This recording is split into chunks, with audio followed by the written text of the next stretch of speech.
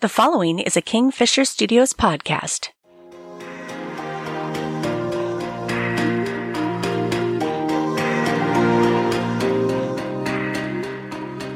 My secret shame is that I often enjoy reality TV series.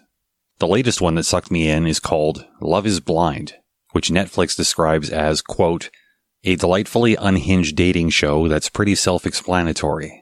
It centers on a group of singles who go on a series of literal blind dates, as in, they're placed in pods where they can't see the person they're chatting with, they can only hear them, end quote. It's basically a televised experiment designed to test the premise that true love can form based on an emotional connection alone. Participants have no idea about each other's physical characteristics, but are put into a situation where they can talk at length about pretty much everything. As I was glued to the TV eating months-old candy canes, I watched the first couple fall in love over the course of 3 days. He proposed and she tearfully and enthusiastically accepted. Meanwhile, I found myself crying tears of joy with a mouthful of half-chewed candy. I know most people don't believe that this sort of thing is possible. I'm not most people. I used to be, though. While my fiancé and I weren't involved in a dramatic televised experiment, we both fell in love quickly and without any physical contact. When I say quickly, I mean literally over the course of a few days. I didn't even know what she looked like until after strong feelings had developed. We were living 12 hours apart and really had no option of dating each other. What we did have was a lot of conversation. We talked and texted from the moment we woke up until we both fell asleep every night. We had nothing to lose by being honest and open with each other, so we both invested heavily in the opportunity to see and be seen by each other on that level. On the TV, the recently engaged couple who's never met is about to see each other in person for the first time. Oh my God.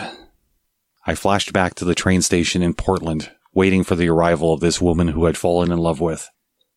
I remembered the overwhelming flood of emotions, coupled with the crippling anxiety. Would we see each other and fall into each other's arms? Or would we see each other and think, ugh?